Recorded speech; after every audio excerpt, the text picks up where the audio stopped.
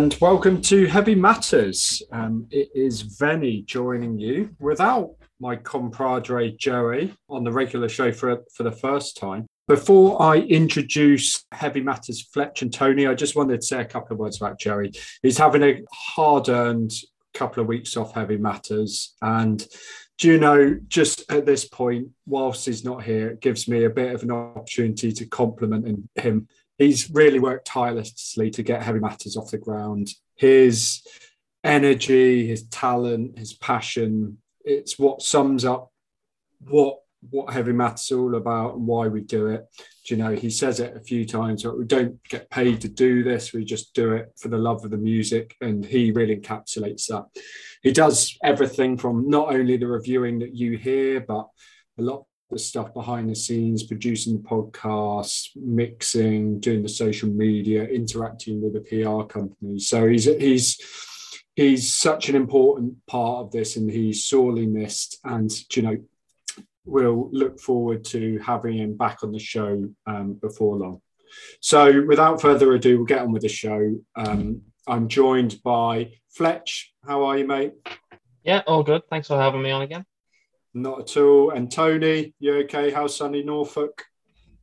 Yeah, it's lovely. Trying not to melt in this heat wave we're having, but yeah, all good.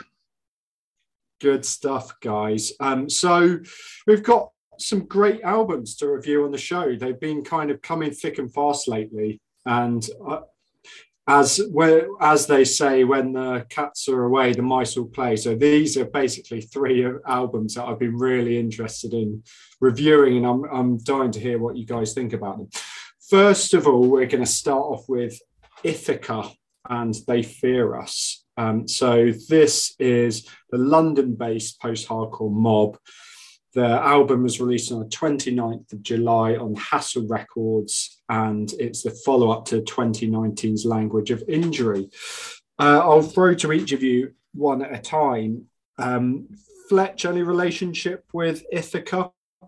Yeah, I did like the first record when it came out. So I thought it was really good and a lot of potential. So was really anticipating this record because that really got me excited, that first one.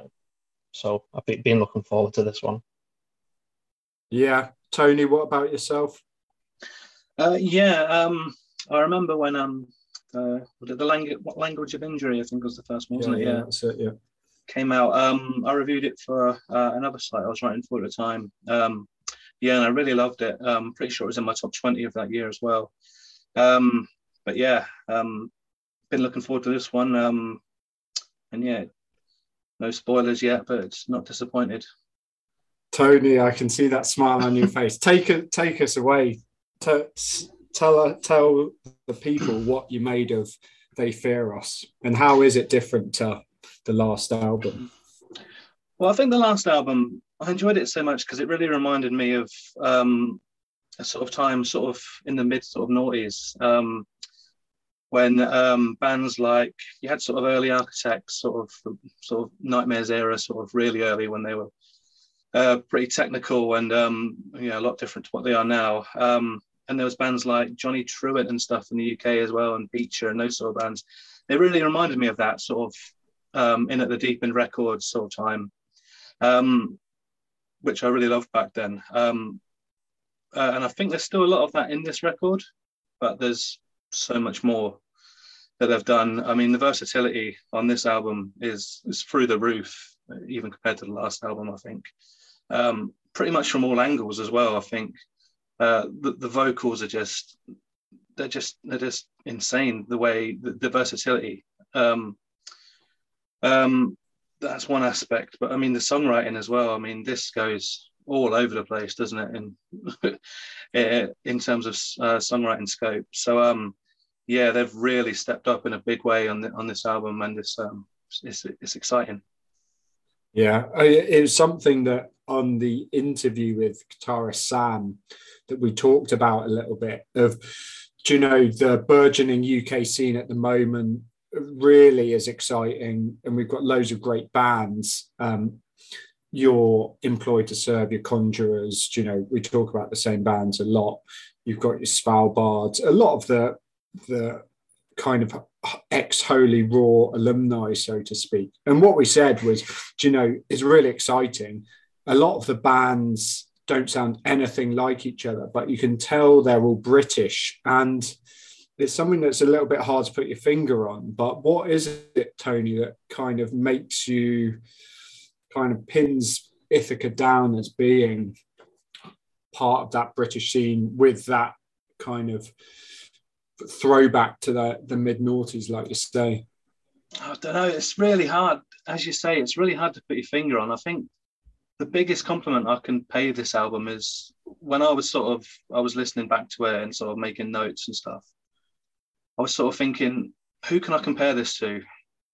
And I couldn't think of anyone. I mean, there's bits, if you take certain sections of like the heavy sections and the not so heavy sections, there's certain bands that you can point to. I mean, Rolo Tomasi was kind of one I thought maybe there's a bit of a resemblance to on occasion, but at the same time, not really. I find it really hard to find anyone that I could sort of slot this alongside and say, yeah, this sounds a bit like that. So I think that is really the best thing that this album has going for it. It's so difficult to point towards anyone else who's doing this in the scene at the moment, which, as you say, you can say about a lot of bands in the UK at the moment. But yeah, actually pinpointing that sort of British sound is, I don't know, I'm kind of at a loss to explain why these bands and these albums, you just know they're sort of from the British scene at the moment. So yeah, it's really difficult. Maybe someone with a better ear than me can explain. Yeah, no, better. I mean, I agree with you. I agree. Fletch, I think you share similar opinions to me on this record. Take us away on your thoughts. Yeah, it's as Tony said, it's the versatility, and I think it's one of the main points. You've got parts, it's crushingly heavy at times. It's like this beautiful uplifting parts to it as well, especially with the vocals. It does it all over like 9 tracks, and I think when you said like there's not anyone specifically you can pinpoint it down to, I think that's one thing that I love about this record and this band is just that they're unapologetically themselves. It's everything, like they just put everything they have in it, and there's such a mix, isn't it? There's metalcore, there's bits of black gaze in there. You've even got maybe a touch of industrial in there. There's a little bit of everything, but it's not like haphazard. It's also crafted really well. So it's got all these elements, but they don't feel like they just mesh together. They feel really natural, like it's part of them and their sound. There's like, yeah. Sorry, go ahead, mate. No, it's just to say, as well as them elements, like you've got like the guitar parts on it, you got loads of mathy style riffs, and I think the vocals, like Tony said, are one of the best parts about it, especially on some of the tracks. I think it's on the opening track as well. You've got like the harsh vocals underpinning like some of the cleaner, like more soaring vocals together, and it just really adds like different elements to it. Yeah, I mean, I basically agree with everything you guys say. I mean, I really liked the last album, Language of Injury, but I didn't feel it was wildly groundbreaking at the time. I thought it was really high quality at what it was. But I think this is such a huge quantum leap forward because of what you guys have both said, versatility. They're bringing so much more into the mix on this album. And like you say, sometimes when bands do that, it can feel a bit, like paint's flicked up against the wall, whereas this all really is quite cohesive and all works. And I think that comes down to the quality of the songwriting. And likewise, kind of in parallel to that, I think Jamila's vocal, again, on that first album, I thought, it was a really good, harsh, kind of hardcore vocal. But on this, it just it goes in so many different places. She's got that really harsh vocal, but she's got like a more ethereal, like Ava Spence, like you say, type vocal. But even more than that, it's almost like a soulful, and it's something that I said when I was interviewing Sam, was it's almost like a poppy late 80s pop yacht rock kind of, certainly on the last track, which I absolutely love, Held Be Held. It's an incredible track, and I just think I've said this before, but I think when the metal community at large hears that track, it's going to blow some minds. I think people are going to absolutely love that track. Yeah, if we hear a better song by a UK band this year, I'll be very surprised. I mean, it's just amazing. I mean, it's stadium ready, sort of. I mean, it's got bits of soul in it, and it's as we say, it's a bit poppy, but yeah, it's just amazing. I mean, that song that's the one you'd point to say, look, this band they're doing big things. But yeah. The only thing that gets me about this album is that track 6 is called Number 5. Antagonistic for sure. Yeah.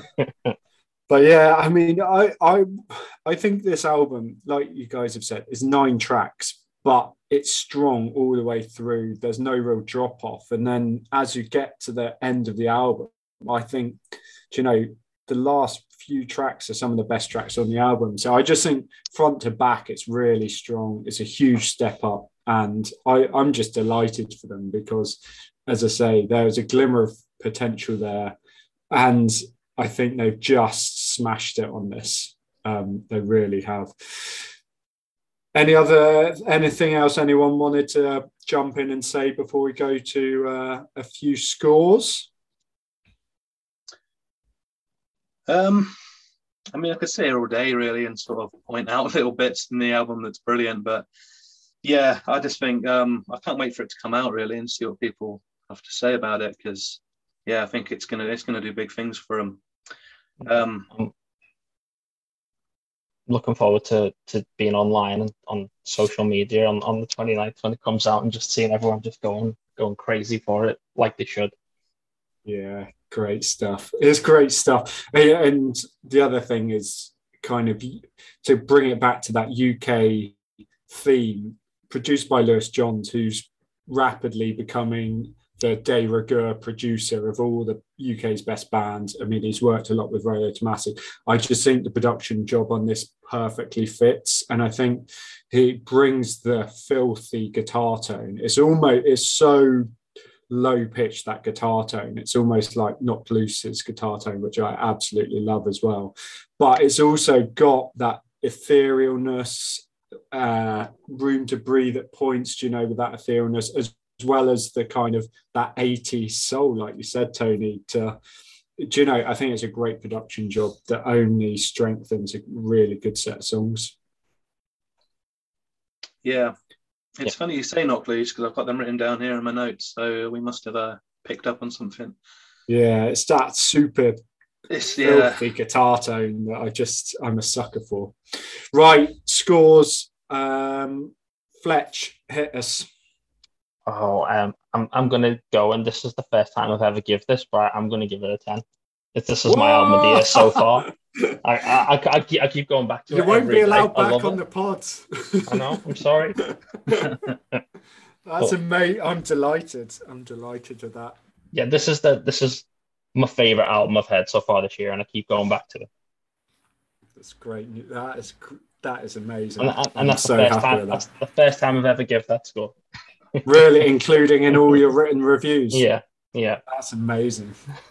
Tony, I'm going to go a 9 on this one. Not that I can point to why I've sort of taken a point off, really, but yeah, a 9's a pretty good score, isn't it? I mean, you can't. It's not bad. Yeah, exactly. It's not bad. But yeah, it's definitely worthy of that, and yeah, maybe the next one will be a 10 for me, but we'll see. Yeah, I've also got a 9 as well, and it is actually one of my favorite albums that I've heard this year. And when you say I can't think of something to take a point off for, it makes me feel now that I'm being a bit harsh. But yeah, I just think it's one of the best albums. Rolo Tomassi are one of my all-time favorite bands, and I think the album they released earlier in the year was incredible. But I think, Ithaca without Rolo Tomassi. I think it's a great album. And yeah, like you said, Fletch, I just can't wait to see the reaction, because it's such a perfect summer record, and I think people are just going to go mental for it. Yeah, definitely. Maybe the point off could be I could have done with a little bit more. Oh, controversial. Maybe another track or two. Maybe. I'm always a fan of quite short, punchy albums that don't overstay. So am I, but I'm kind of grasping at straws.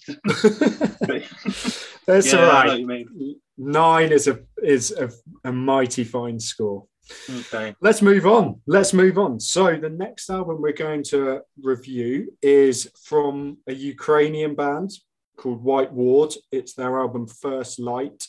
It was released a little while ago now, just around a month ago on the Murray Morty Records. But despite being out for a while, it's captured the imagination, I think we're all agreed on, of the online community.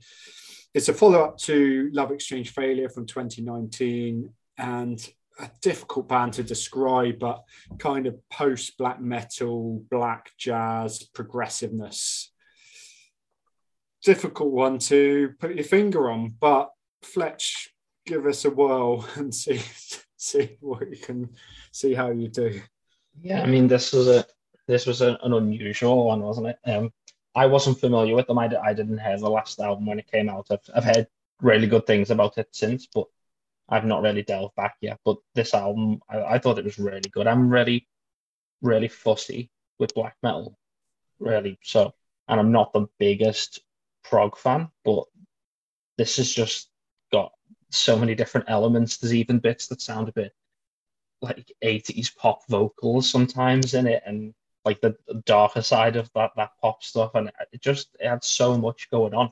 And I think everyone at the moment, everyone loves a saxophone. It's like the instrument of the moment, isn't it? In metal, everyone loves it, I think. So hearing that, and it wasn't just like a one-off, was it? It was throughout so much of the record, but I enjoyed it every time it came in. So I saw a lot of people talking about this album before I listened to it, and heard a lot of good things. So I was like, okay, then let's see what everyone's talking about. And no, I thought it was really, really good. It's a bit longer than the Ithaca one, isn't it? Is it just about an hour or so? Is it just over? Yeah, over, I think. But I mean, I didn't get bored of it. It had so many different elements to keep you sort of entertained that I had a great time with it. I've been back to it quite a few times as well.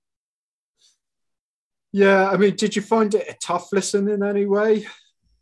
I didn't find it that tough. I mean, it's not my usual sort of thing, so it was a bit, I guess, just settling in, acclimatizing to it was, I think that was the tough bit. But once I'd sort of sat with it and sort of got immersed in it, it just sort of washed over me, really, especially with all the different instruments, the sax coming in. So I thought it was really, really impressive.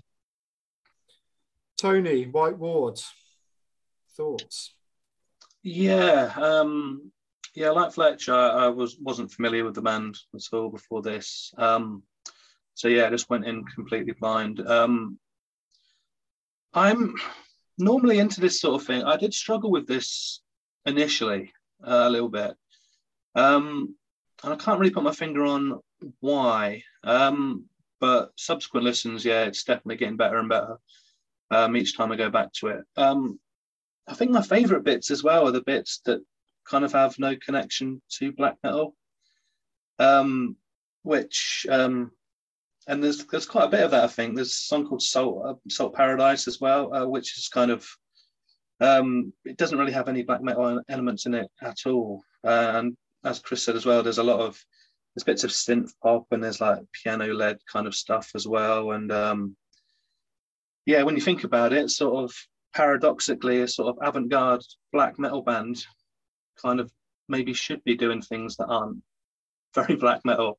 Um, so yeah, that I appreciated. I didn't find it as hard work as sort of your Imperial Triumphants or your them sort of bands who kind of get lumped in with the same thing. Sort of Oranzi Pazuzu, I think, get mentioned as well. The same sort of thing. I think just because the black metal elements are kind of a bit more traditional, straight down the line. Not that they're not completely like furious when they go into black metal mode. It's proper. It's proper violent stuff. But yeah, I did enjoy it once I'd kind of let it sink in. I think it does take a while. This record, there's a lot to get your teeth into.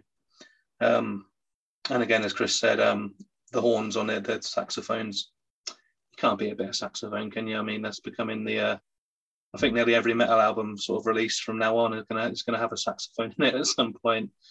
It's quite an evocative sound as well. I mean, when the first track came in, it reminded me of Nile for some reason, and I don't really know why, because it doesn't sound anything like them. But sort of when Nile sort of bring in that sort of traditional Egyptian sort of instrumentation, it can take you back to, or take you away to sort of that sort of era that they're trying to evoke.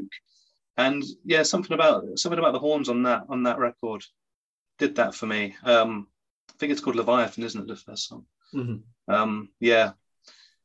But yeah, there's definitely a lot here to explore.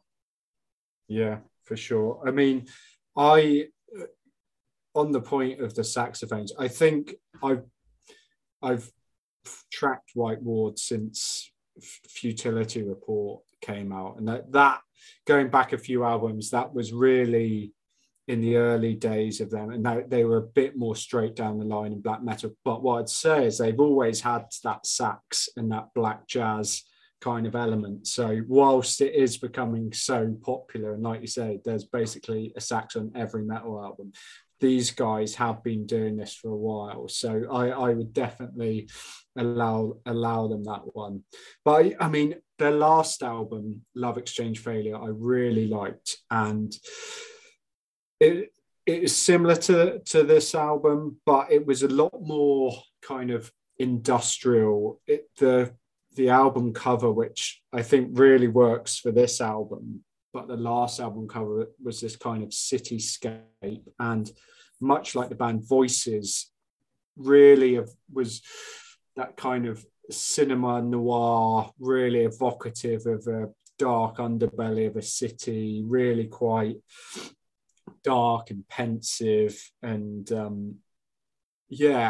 in a way, I find this kind of black metal a lot more terrifying than anyone who's parading around in spikes and corpse paint.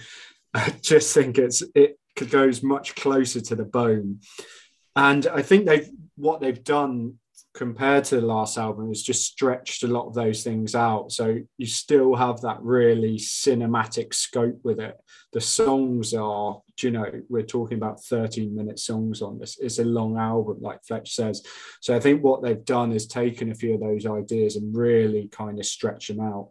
And it's a very ambitious album, I think. These guys are not a black metal band, are they? They are so much more than that. They bring in that jazz element. They bring in a lot of extreme metal styles like post metal, death metal even. So there's definitely a lot going on with this album. And yeah, like you say, I think they brought in that kind of late 80s post-punk styling of some of the vocals for sure. I mean, really kind of, the reason I asked the question earlier, I think I find these kinds of records quite hard to digest because they're really long. Each song's really long. They're really broad in scope. There's so much to kind of take in, and a bit like Imperial Triumphant, but maybe not as extreme. There's just such a huge canvas. So yeah, I really like this. but yeah, was really impressed with the ambition of the band. Fletch, are you happy with the length? Was it too long or? No, I think because it can't. Albums are an hour. I think they've got to have, they've got to have a reason to keep you there that long. And I do think they do go into enough different directions and cover enough different styles and terrains to sort of make it worthwhile. So I can see why it's hard as well when it's an album that you get a lot more out with repeat listens. So for an album like that to also be quite a long one, it's asking a lot, obviously, to spend enough time with it. But I think it is worth it. This album, especially if you do give it the time, then it's definitely one that will grow on you. So I didn't have a problem with the length really in the end. No, I think you're right in that it's progressive enough to probably justify that length. Tony, we're seeing a lot of hype for this online.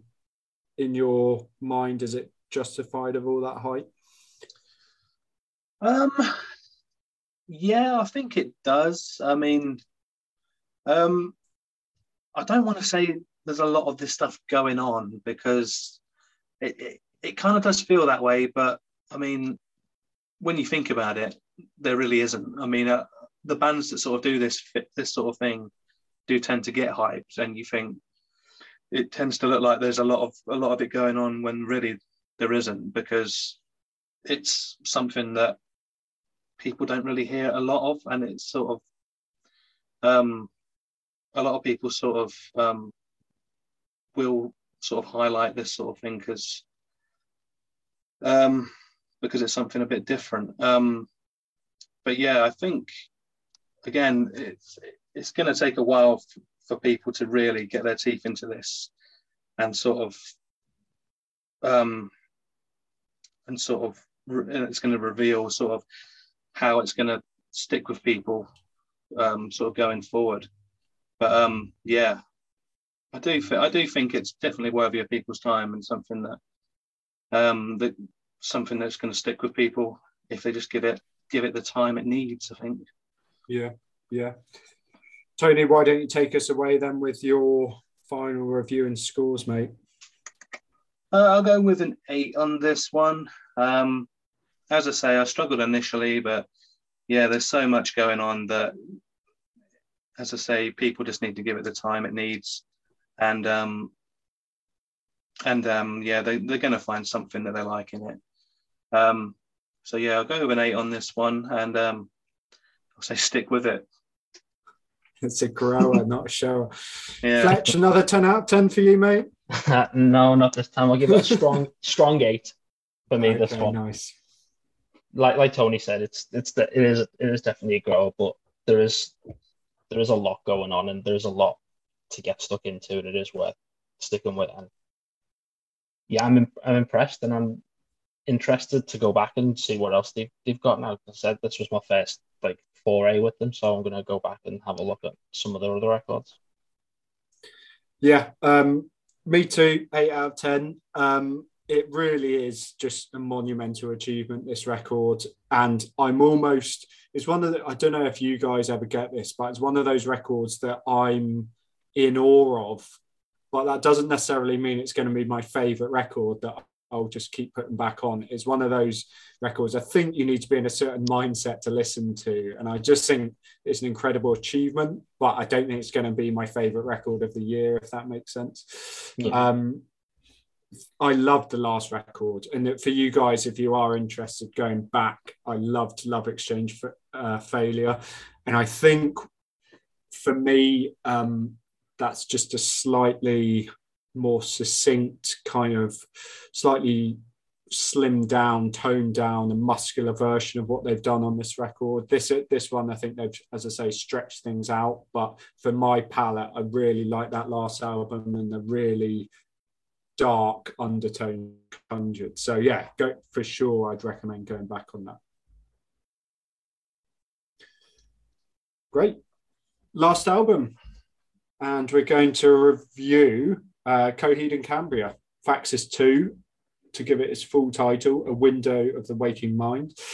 Again, released a few weeks ago, 24th of June, on Roadrunner Records, as a follow-up to Vaxis 1, Unheavenly Creatures, which was released 4 years ago, 2018, from the high sci-fi concept post-progressive emo band.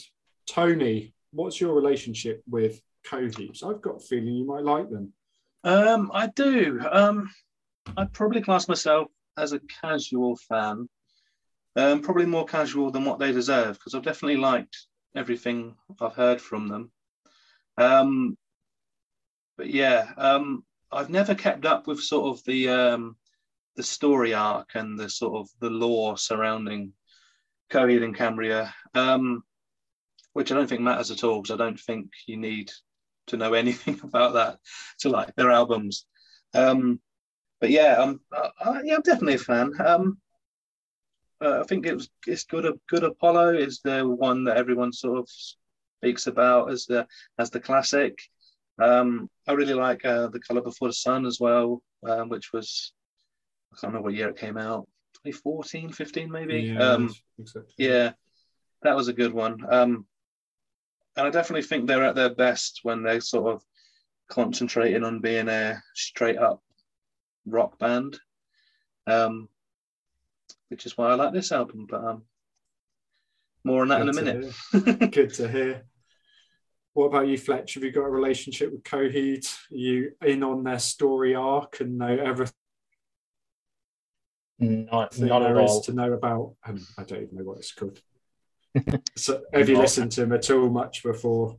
No, not really. They're just one of them bands that just always passed me by. I saw all the long album titles and heard about all the lore, and I've just thought, well, one day, but I've never dived in. The only one that I have listened to properly and really spent time with is the one that Tony mentioned, The Colour Before the Sun, which is like the sort of more poppy one that they did. Yeah, and I really like that record, especially in the summer, like we're in now. I think it's perfect for that. So one thing that I did like going into this one, there was a lot some of the choruses on this before going into it in more detail. It reminded me of that and the things that I did like about that record. So I'm not really in on, like I said, other lore. I haven't really gone into any of their albums, but yeah, I enjoyed what I had heard before. I had liked, so I was intrigued to give this one a listen.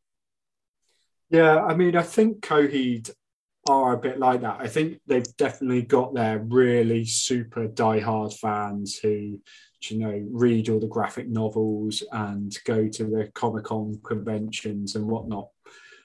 But I also think a lot of people just don't really check them out and get a little bit put off by that. And I also think that Claudio has one of those voices that I think is a bit Marmite for people and certainly might put people off if you just heard it very briefly without necessarily giving the music a bit more of a chance. Is that fair to say, Fletch, of someone who's not really on board? Yeah, I mean, the vocals have never been an issue for me, but I can definitely see that point. It is certainly, he's got a unique voice, hasn't he? So I can see why that could be a bit polarizing, but definitely in terms of just the amount of stuff on the lore and all that, I think it can be a bit off-putting. I think that is fair to say. Yeah, I mean, I think like Tony says, I'm quite a big Coheed fan, but I've never really gone in on that side. And I don't think it really detracts from listening to the albums at all. And in a way, sometimes I wonder, like some of the lyrics, I wonder how they ever really fit into the story anyway, because they seem so like real world kind of scenarios that the lyrics are talking about. I wonder how it really fits into the story anyway. Tony, thoughts on Vaxis 2? It's just straight bangers, isn't it, from start to finish, pretty much.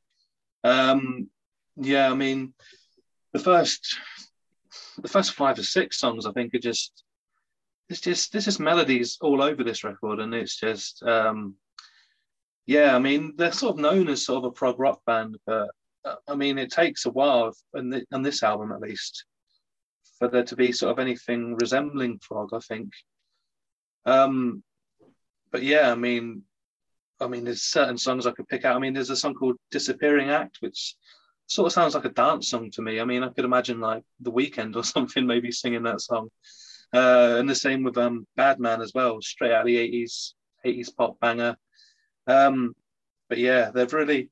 I mean, there's things that I've not sort of heard the band do, like I've just said, the sort of dancey sort of songs, and but yeah, I mean, it's just from what the listeners I've given this album, I mean, it's just a sort of fun, summery sort of album until you get to the last few tracks, which kind of go a bit more proggy and dramatic. But even then, the melodies are just massive. I mean, they never lose that throughout the whole album, I don't think. But yeah, this is, as I say, I think this is where Coheed are at their best, when they're just writing huge choruses, big, fun rock songs. Yeah, I think they certainly, they are a progressive band, but I really like it when progressive bands who have all that technicality can really condense it down into really catchy songs. I think that can be some of the best music that you'll hear. Like, I really like it when Tesseract do that. I really like it. The last Steven Wilson solo record is a great example of when someone who's a highfalutin technical mastermind can just really distill things down to their base elements and make really poppy, catchy songs. I think that can be some of the best music around. And I think Coheed are really good at doing that. I think this album follows quite a familiar structure. If you know their albums at all, they often follow the structure. Like, for me, the first few tracks are pretty familiar and lead quite unfamiliar territory from the last album. Then, like you said, you get to this midsection of the album. It's like a Euro pop, like walking into a disco in Berlin or something. And then, like you say, it does get a bit more progressive, as is their one towards the end of the album. So in a way, that's a pretty familiar course for a lot of their albums. But like you say, I think they've gone quite XL on the pop, certainly in the middle. And they've used things like the vocoder effect on Claudio's vocals a few times on some of the tracks in that middle section, which again, I think could be like Marmite for certain people. I think if Joey heard that, he might have something to say about it. But I for one, I think Claudio's already got a unique and interesting and incredible voice as it is. And adding that effect on for one or two tracks doesn't really offend me. It's an interesting move, but I don't think they need to do that in the future, put it that way. Bangers, Fletch? Yeah, there's bangers. I think when it first started as well, I was like, oh no, could end up with another high score or something here. And because when the first few songs came in, Beautiful Losers and Comatose, and it's just big choruses, and I think it helps with the weather that we've had as well. It's just perfect for that. It's really, really good. I mean, I think for me, it didn't stick at that level for the whole thing. I did, especially with the proggy bit towards the end. I did feel myself waning a bit, because it is what 50 odd minutes, isn't it, this one? So it's not the longest album, but I think after the sort of, like you said, the condensed sort of hooky choruses and the sort of poppy ones earlier on, when it did get to the longer proggy ones a bit, I did feel myself waning a little bit at first, but with more time, I've appreciated them ones more. But it is the poppy bangers that I do feel myself wanting to go back to. That's what you're there for. That's what I'm here for. I think that's why that The Colour Before the Sun was the one I liked for this, because you've got the similar sort of thing. But yeah, I was really impressed with it, and as I said, it didn't stick at that level for the whole way for me, but I did enjoy it, and I am going to keep going back to it, I think. Yeah, I mean, I think we're talking about The Window of the Waking Mind, which is the final track, and it is a longer, proggier track. And they are normally really good at doing that kind of thing, but I just don't think they execute it that. I don't think that's the best example of it, to be honest. And I do think that leads it to drop off a little bit. I mean, some of my favorite tracks on the album, I think it starts off really well. Beautiful Losers into Comatose. I love those two tracks. And I really like Rise Latishna, Cut the Chords. I think that's really good. But I mean, part of it is, I think one thing that makes me really love Coheed is that I think Claudio became a dad, a similar type to me. And a lot of his lyrics are clearly written about his son. And for me, like, as we've gone through similar stages of fatherhood together, a lot of that really chimes with me. And that's what will always mean that Coheed have a really special place in my heart. And there's definitely elements of that on this album, in particular, that track is clearly a lot about his son. So yeah, really, that'll always be a little connection that I'll have with the band. So yeah, I'll stop rabbiting on about about that. Tony, standout tracks for you? I've got to shout out Shoulders. Oh yeah, big old riff on that, which is a sort of like a classic rock sort of riff, but produced kind of like the big old modern sort of rock bands we get today, maybe Royal Blood or something like that. It's just it's a big one. That Liars Club as well, big emo banger again, big old chorus on that. And the one you mentioned as well, I've got to try and say the name again, haven't I? Yeah, you do a better job than me, mate. Rise Night Anisha, something like that. But yeah, that's one of the more, when it's sort of the back end of the album, it's getting a little bit more proggier. But again, the chorus on it, just huge. So yeah, I could just list pretty much all the songs and say, yeah, big chorus. Pretty much, yeah, leave it at that. Yeah, I like this one. Fletch, anything to add? I think it started really strong for me. Beautiful Losers, Comatose, and like I said, the riff on Shoulders. But like you just mentioned, I think the chorus on Liars Club just makes me want to just run around. It's just such a big chorus. It just makes you want to just get involved. It's just perfect for what they're going for. I think that one, it nailed it on that one. I'm going to ask you guys a question about whether, so this is something that we've talked about on the show before, and it's something that certainly Joey feels very strongly about, is whether, or it's something he does not do, which is to listen to singles ahead of album releases.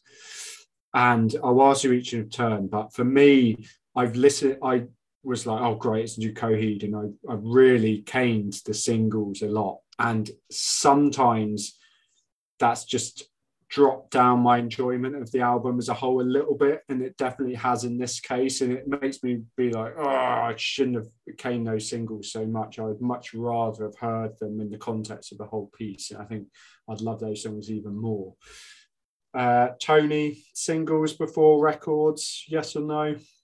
I don't really have a strict code of conduct on this. I know a lot of people do,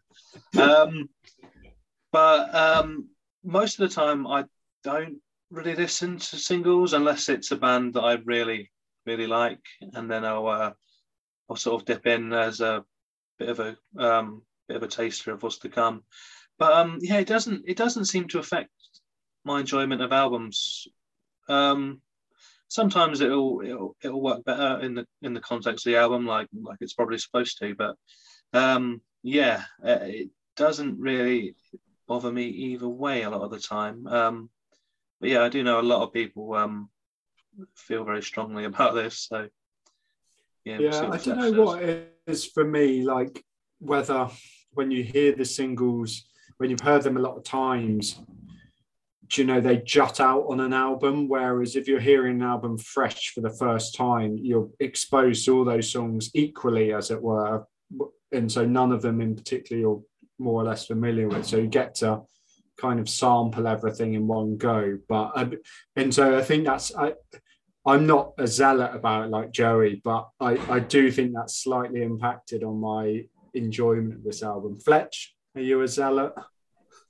No, not really. I'm happy to listen to the first single. Usually get the album announcement and a single, don't you, dropping at the same time. So I'm always happy to listen to one, and then any more than that, it depends. It depends on the band. If it's one of my favorite bands, it's something I'm excited about, then I might not be able to contain myself. But usually one or two is plenty. Any more than that, and I do think it can start impacting it, because there's been occasions. I know over the last few years it's been out of bands' hands a bit. Some albums have been pushed back because of COVID, so they've had to keep momentum going, and people have released more singles than usual, and so it's been a bit out of everyone's control. But I do think that can impact the enjoyment, when there's been some occasions where you've had bands where practically half the album's been released as singles. So it just takes away from the excitement, I think, a bit in that instance, because you already know half of what you're going to hear.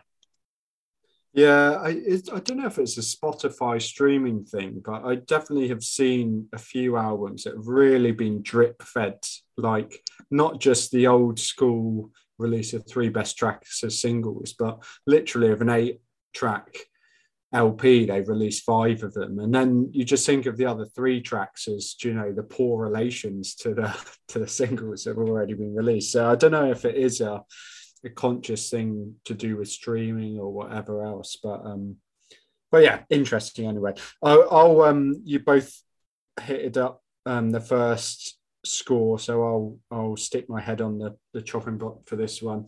I've gone 7 out of 10, and yeah, Coheed, one of my favorite bands.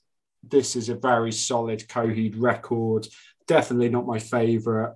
Probably very middling in terms of their back catalogue, but I think they're really good at what they do. I think they're really creative, and probably that little back end wobble in the album drops it down for an 8 to a 7 for me.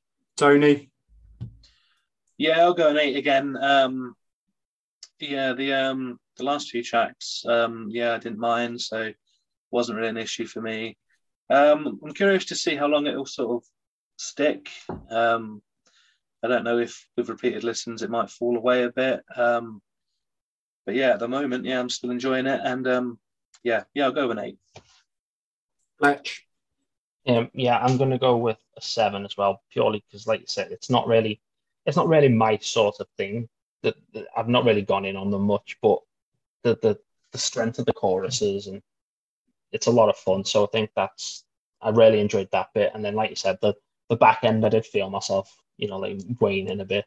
So I think for me personally, that would have dropped it down from an 8 personally. So I'll join on the 7. Yeah, I think if you want to hear Coheed do prog well, there are better examples of that. And we've mentioned For Good Apollo, Burning Star. I think that is, if you want to hear them do prog well, that is the go-to. If you want to hear them do really poppy songs well, you both mentioned Colour Before the Sun. But I think that I Like You. Love that album. So yeah, good Coheed, good set of albums, lads. Yeah, I mean, I will say the Coheed one, I may end up loving it more if we just keep listening to it over the summer. I might end up revising upwards, but I don't know. It depends. I'll see. Like Tony said, we'll see how it sticks. Good stuff. Yeah. Well, Tony, Fletch, thank you for joining me on Heavy Matters podcast, and we'll look forward to seeing you next time on the show. Yeah, thanks for having us. Yeah, thank you, mate.